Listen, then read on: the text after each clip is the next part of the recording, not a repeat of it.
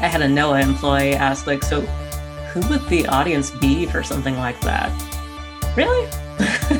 I have to explain this to you. So, but, amongst all that, I keep making them anyway because it's what I like to do and it makes me happy.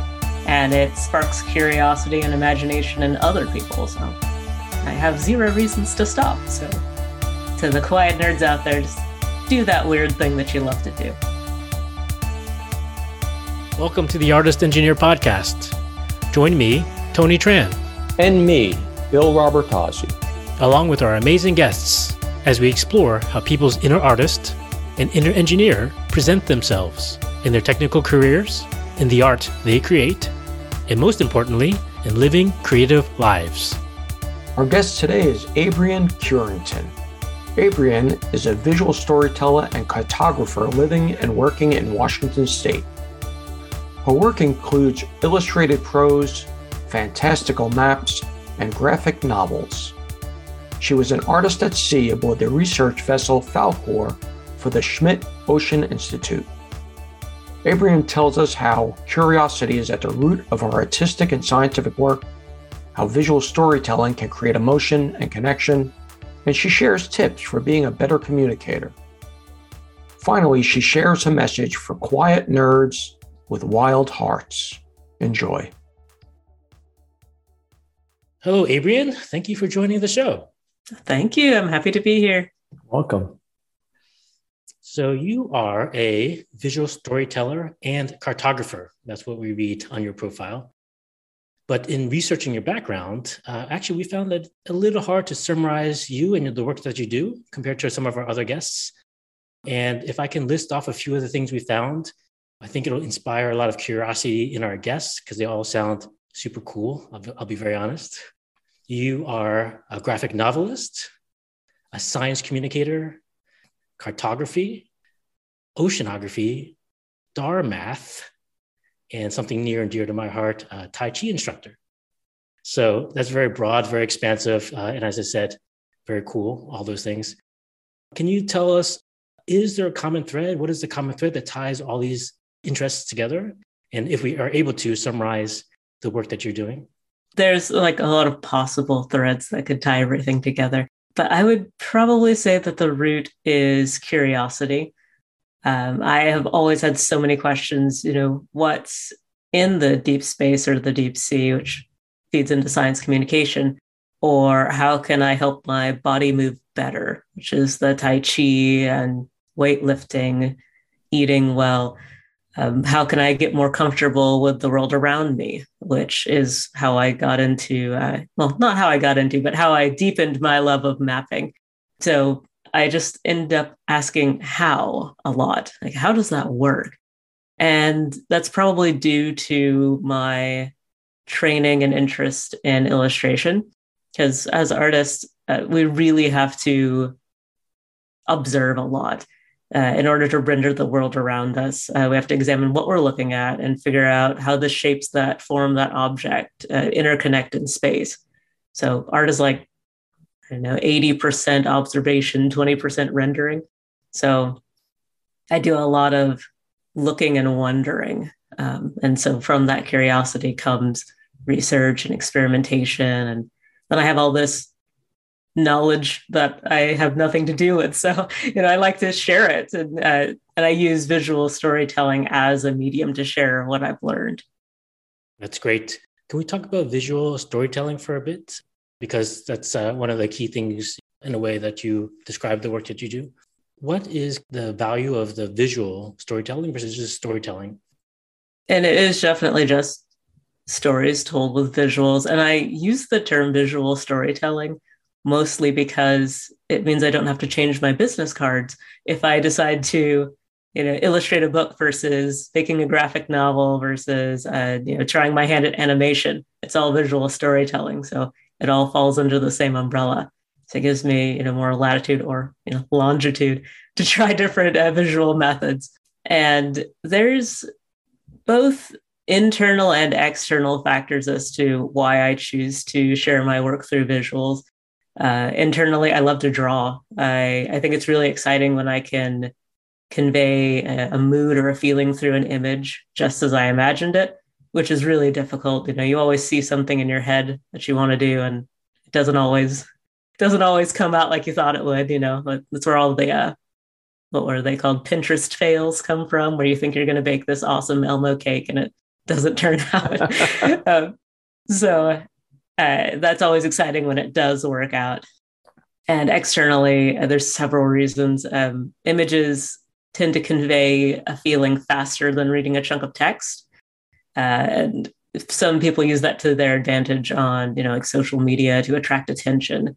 You post an image of a baby with a kitten, you get all of these likes, versus you write a paragraph about a baby and a kitten, maybe not so much.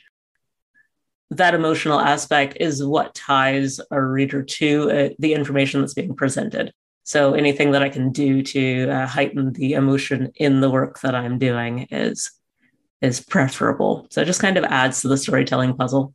I loved what you said early on about an artist. 80% of what an artist does is the consumption, the observation, and then an artist kind of then presents it, explains it to us in other words. And I think that's quite true in terms of what art is about and what artists do for us in the world in a lot of ways, right?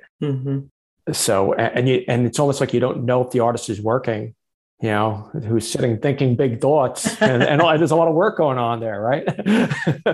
You say that, and it's funny, but as an artist, you feel that. You feel like, I have wasted my day. What am I actually doing here? You're just sitting here, but you are working. It's just that it's the mental aspect of the work. Yeah, especially in our society, which is about producing, right? Yep.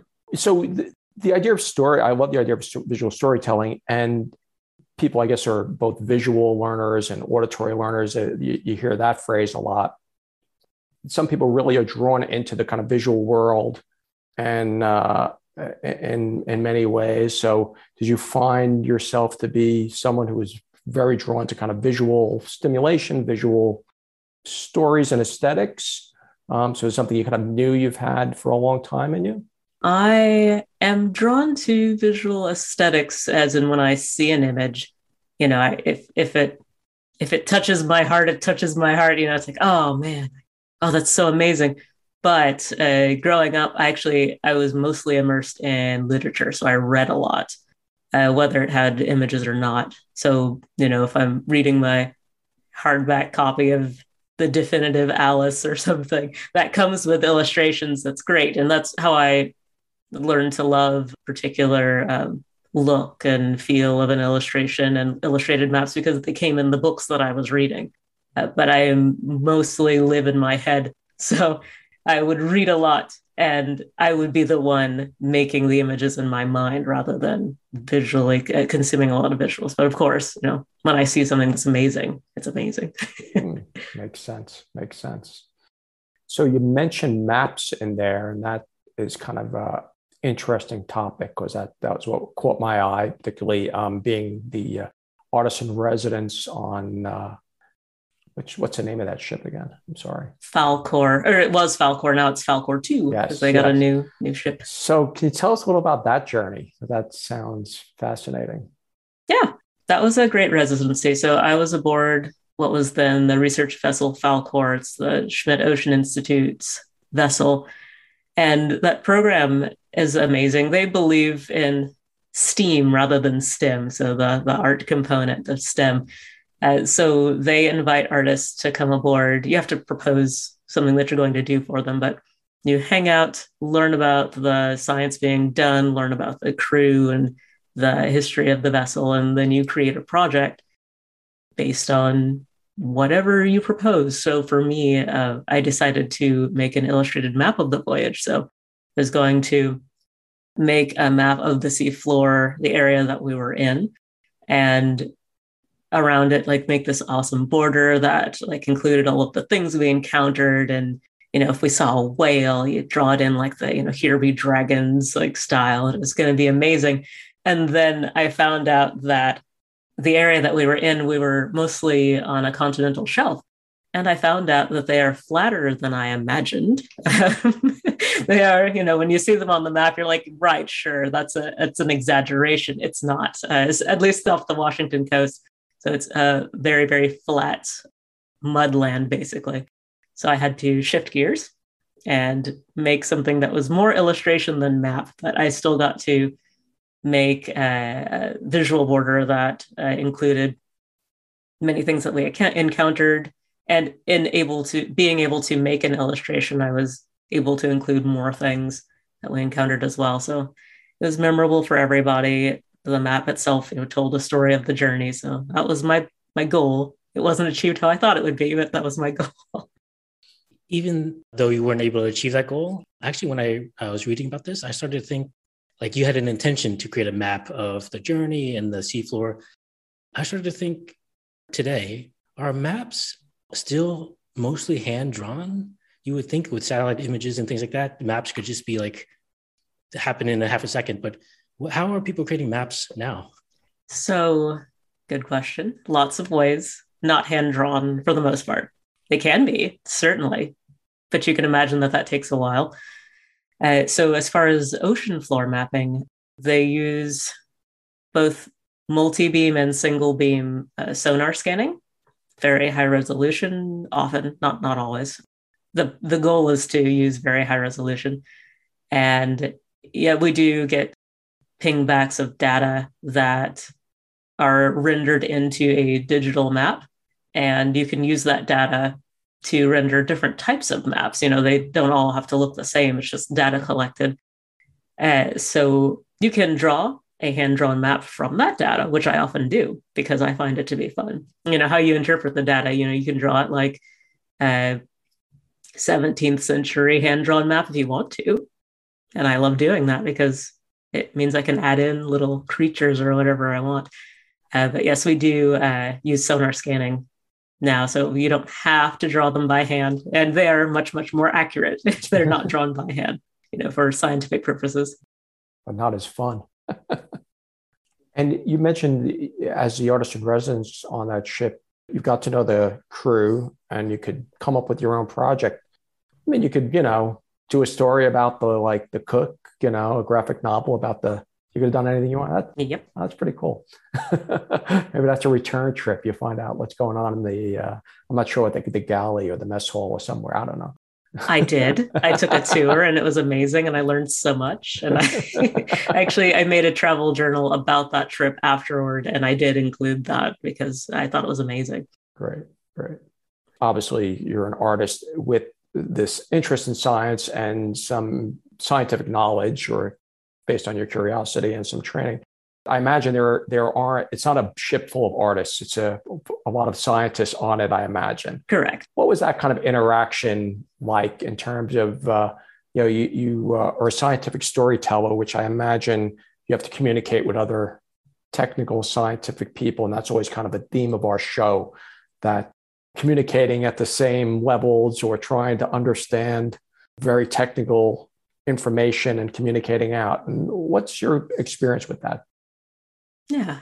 So depends on the scientist, of course, because I have met scientists that are the very stereotypical scientists, very buttoned up and tries not to laugh because why would life be funny? And I've also met, very, very down to earth scientists. So it depends on the person, just like anything else. But as far as trying to translate what they're talking about, I will often, I'm listening and I do understand most of what they're saying, but typically what the scientist tends to miss when they're communicating their own research is why anyone else should care. Why a normal person who doesn't know anything about the topic should care about what they're studying. So, for example, the cruise where I was an artist at sea, we were seeking space rocks. So we were looking for a particular meteorite that fell into the ocean that was tracked through this weather tracking satellites. And they picked up on it, made an algorithm to figure out where it could be, and we're going to go look for it. And I was explaining this to someone else because they were asking what the trip was about. And they're like, so why are you looking for this? Great question. I asked them the same question and I was able to tell them why that mattered. If we could find it, we could see why it was so large, why it didn't break up, what materials it was made out of, which could potentially prevent future disasters if another one were to fall in a more populated place. So, and they thought, oh, that's great. I understand that. So it's usually the why factor that's missing. I personally like to know how things work, but as far as the communication aspect, I need to know why. Why? And I imagine for many scientists, the why to them is obvious. Like, why wouldn't we do this? Of course, you don't understand why we're doing this. That's probably a part of why it doesn't dawn on them that quickly to explain it. Well, and a lot of them, their why personally is, because I think this is a cool topic. Like, that's great. Yeah. But if you want anyone else to think it's a cool topic, why do you think it's a cool topic? Yes. So tell us about the space rocks. What did you find? Space rocks. What did we find? So I think I can talk about this because they've gone out since then. So I think they've done three trips to find this meteorite. And the one that I was on, they found some meteorite dust before. So they were trying to find something that was larger than a centimeter. And as far as I can tell, they did not find anything that was larger than a centimeter. And then they went out again, and I don't know how that trip went. But yeah, it was very interesting. I call it, it's not low science, maybe low tech science, because we were literally like panning for gold, like a sieve, scoop up muck, shake it around, look in it this is with a remote operated vehicle, and look in it, see, oh, any chunks in there? All right, shake it out, scoop up some more muck. So it was a fun adventure. I was hoping the answer would be kryptonite, but unfortunately, no. There was a blip on the sonar data, and we were pretty sure it was just a blip of a data blip, but it was either that or a chair-sized meteorite. So as we were approaching the site, we're like, if we find a chair-sized meteorite, how are we going to get it back? We were like brainstorming all this stuff, but we did not find our chair, unfortunately. So I think this idea of taking very technical concepts and translating that into something that people can understand is very broad. I mean, I do that as well, just in business. Mm-hmm. Trying to understand what our customers want, putting yourself in the minds of the people who are asking why. Mm-hmm. Is there things that are teachable? What do you do in terms of being a scientific communicator? Can other people learn how to better take technical information and turn that into relatable stories, concepts? Yeah, absolutely. So if you want to just communicate better, there are a lot of resources for that. I work with lifeology.io, which makes a lot of courses about science in general and health, but also about science communication and visual storytelling and science storytelling. So they have a lot of tips there, and there are many books, but mostly it comes down to making relatable examples, keeping the person you're talking to in mind, like, why would this particular person care about what I'm talking about? And trying not to use too much jargon. And that goes for any industry. I had some client work recently where the company is very, very buzzword minded, just in general.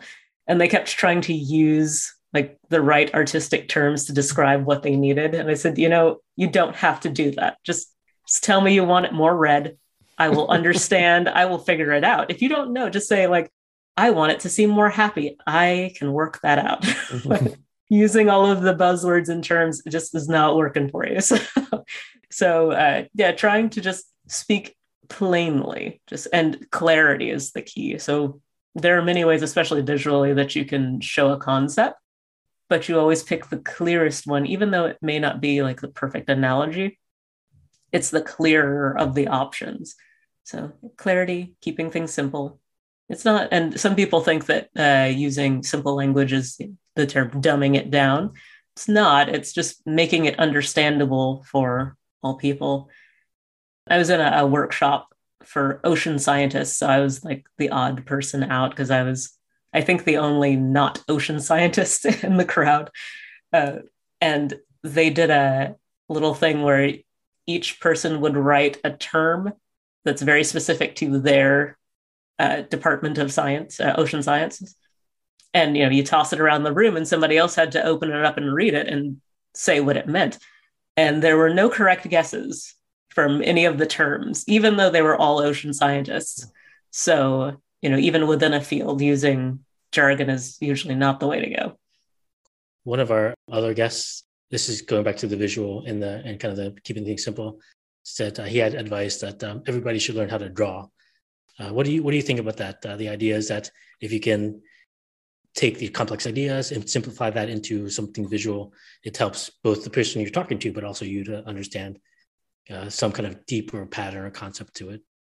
Yeah, I think that's great. And also, I think that everyone should realize that they probably already can draw, because if you can write, you can draw because you draw letters. So, it's more the idea of like being open to like doodling something, even though, it doesn't look like, an old master hand painted it, but it gets your point across. If you're trying to give someone directions, you can draw quick like sticks of the road and point to where things are.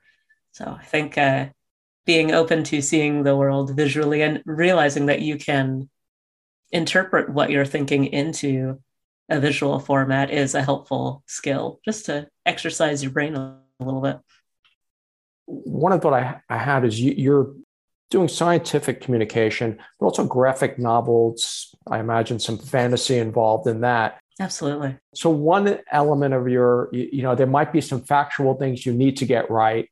And then the other one, you can go a little further into your imagination and really kind of go wild. Which one do you enjoy more?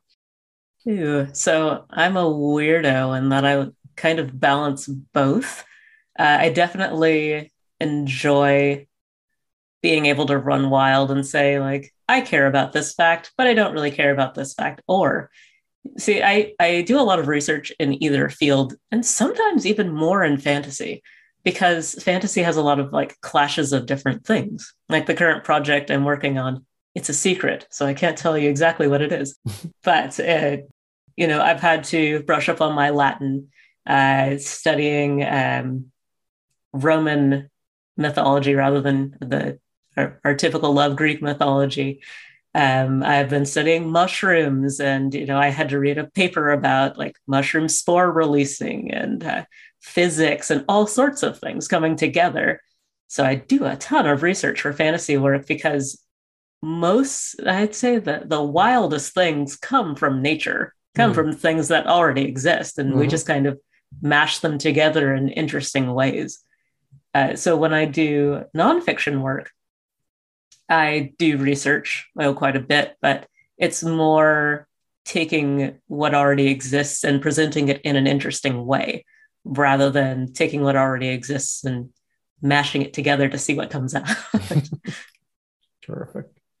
So speaking about graphic novels, you have a website, bluecatco.com, where in addition to some of the other things you're doing, I saw Star Math, for example. I was really interested in that.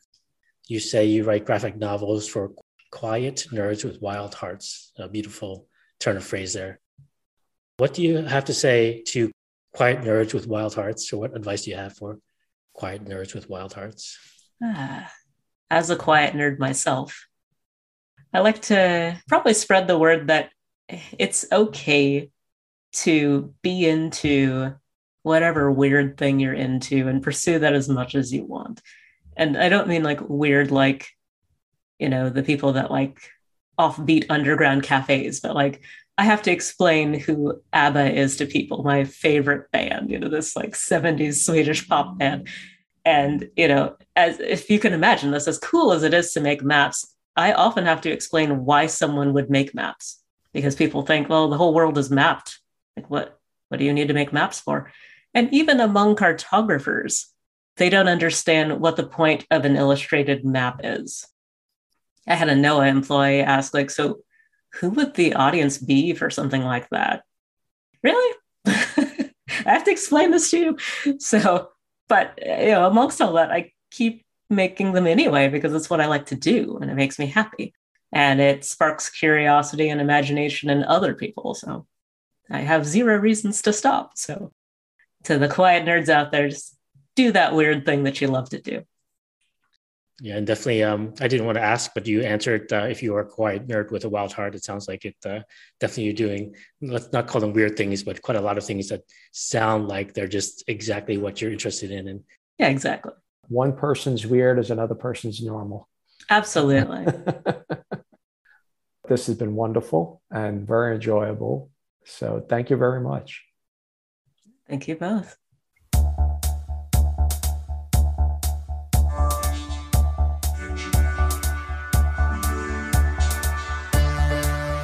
thanks for listening. We hope you enjoyed this episode. You can email us at podcast@theartistengineer.com if you have show ideas or want to follow up with feedback or just want to say hi. We'd love to hear from you, so feel free to connect. You can find more information about this episode in the show notes at www.theartistengineer.com. And finally, if you enjoyed the show, please leave an iTunes review as it helps the show get discovered by more people. And also hit the subscribe button.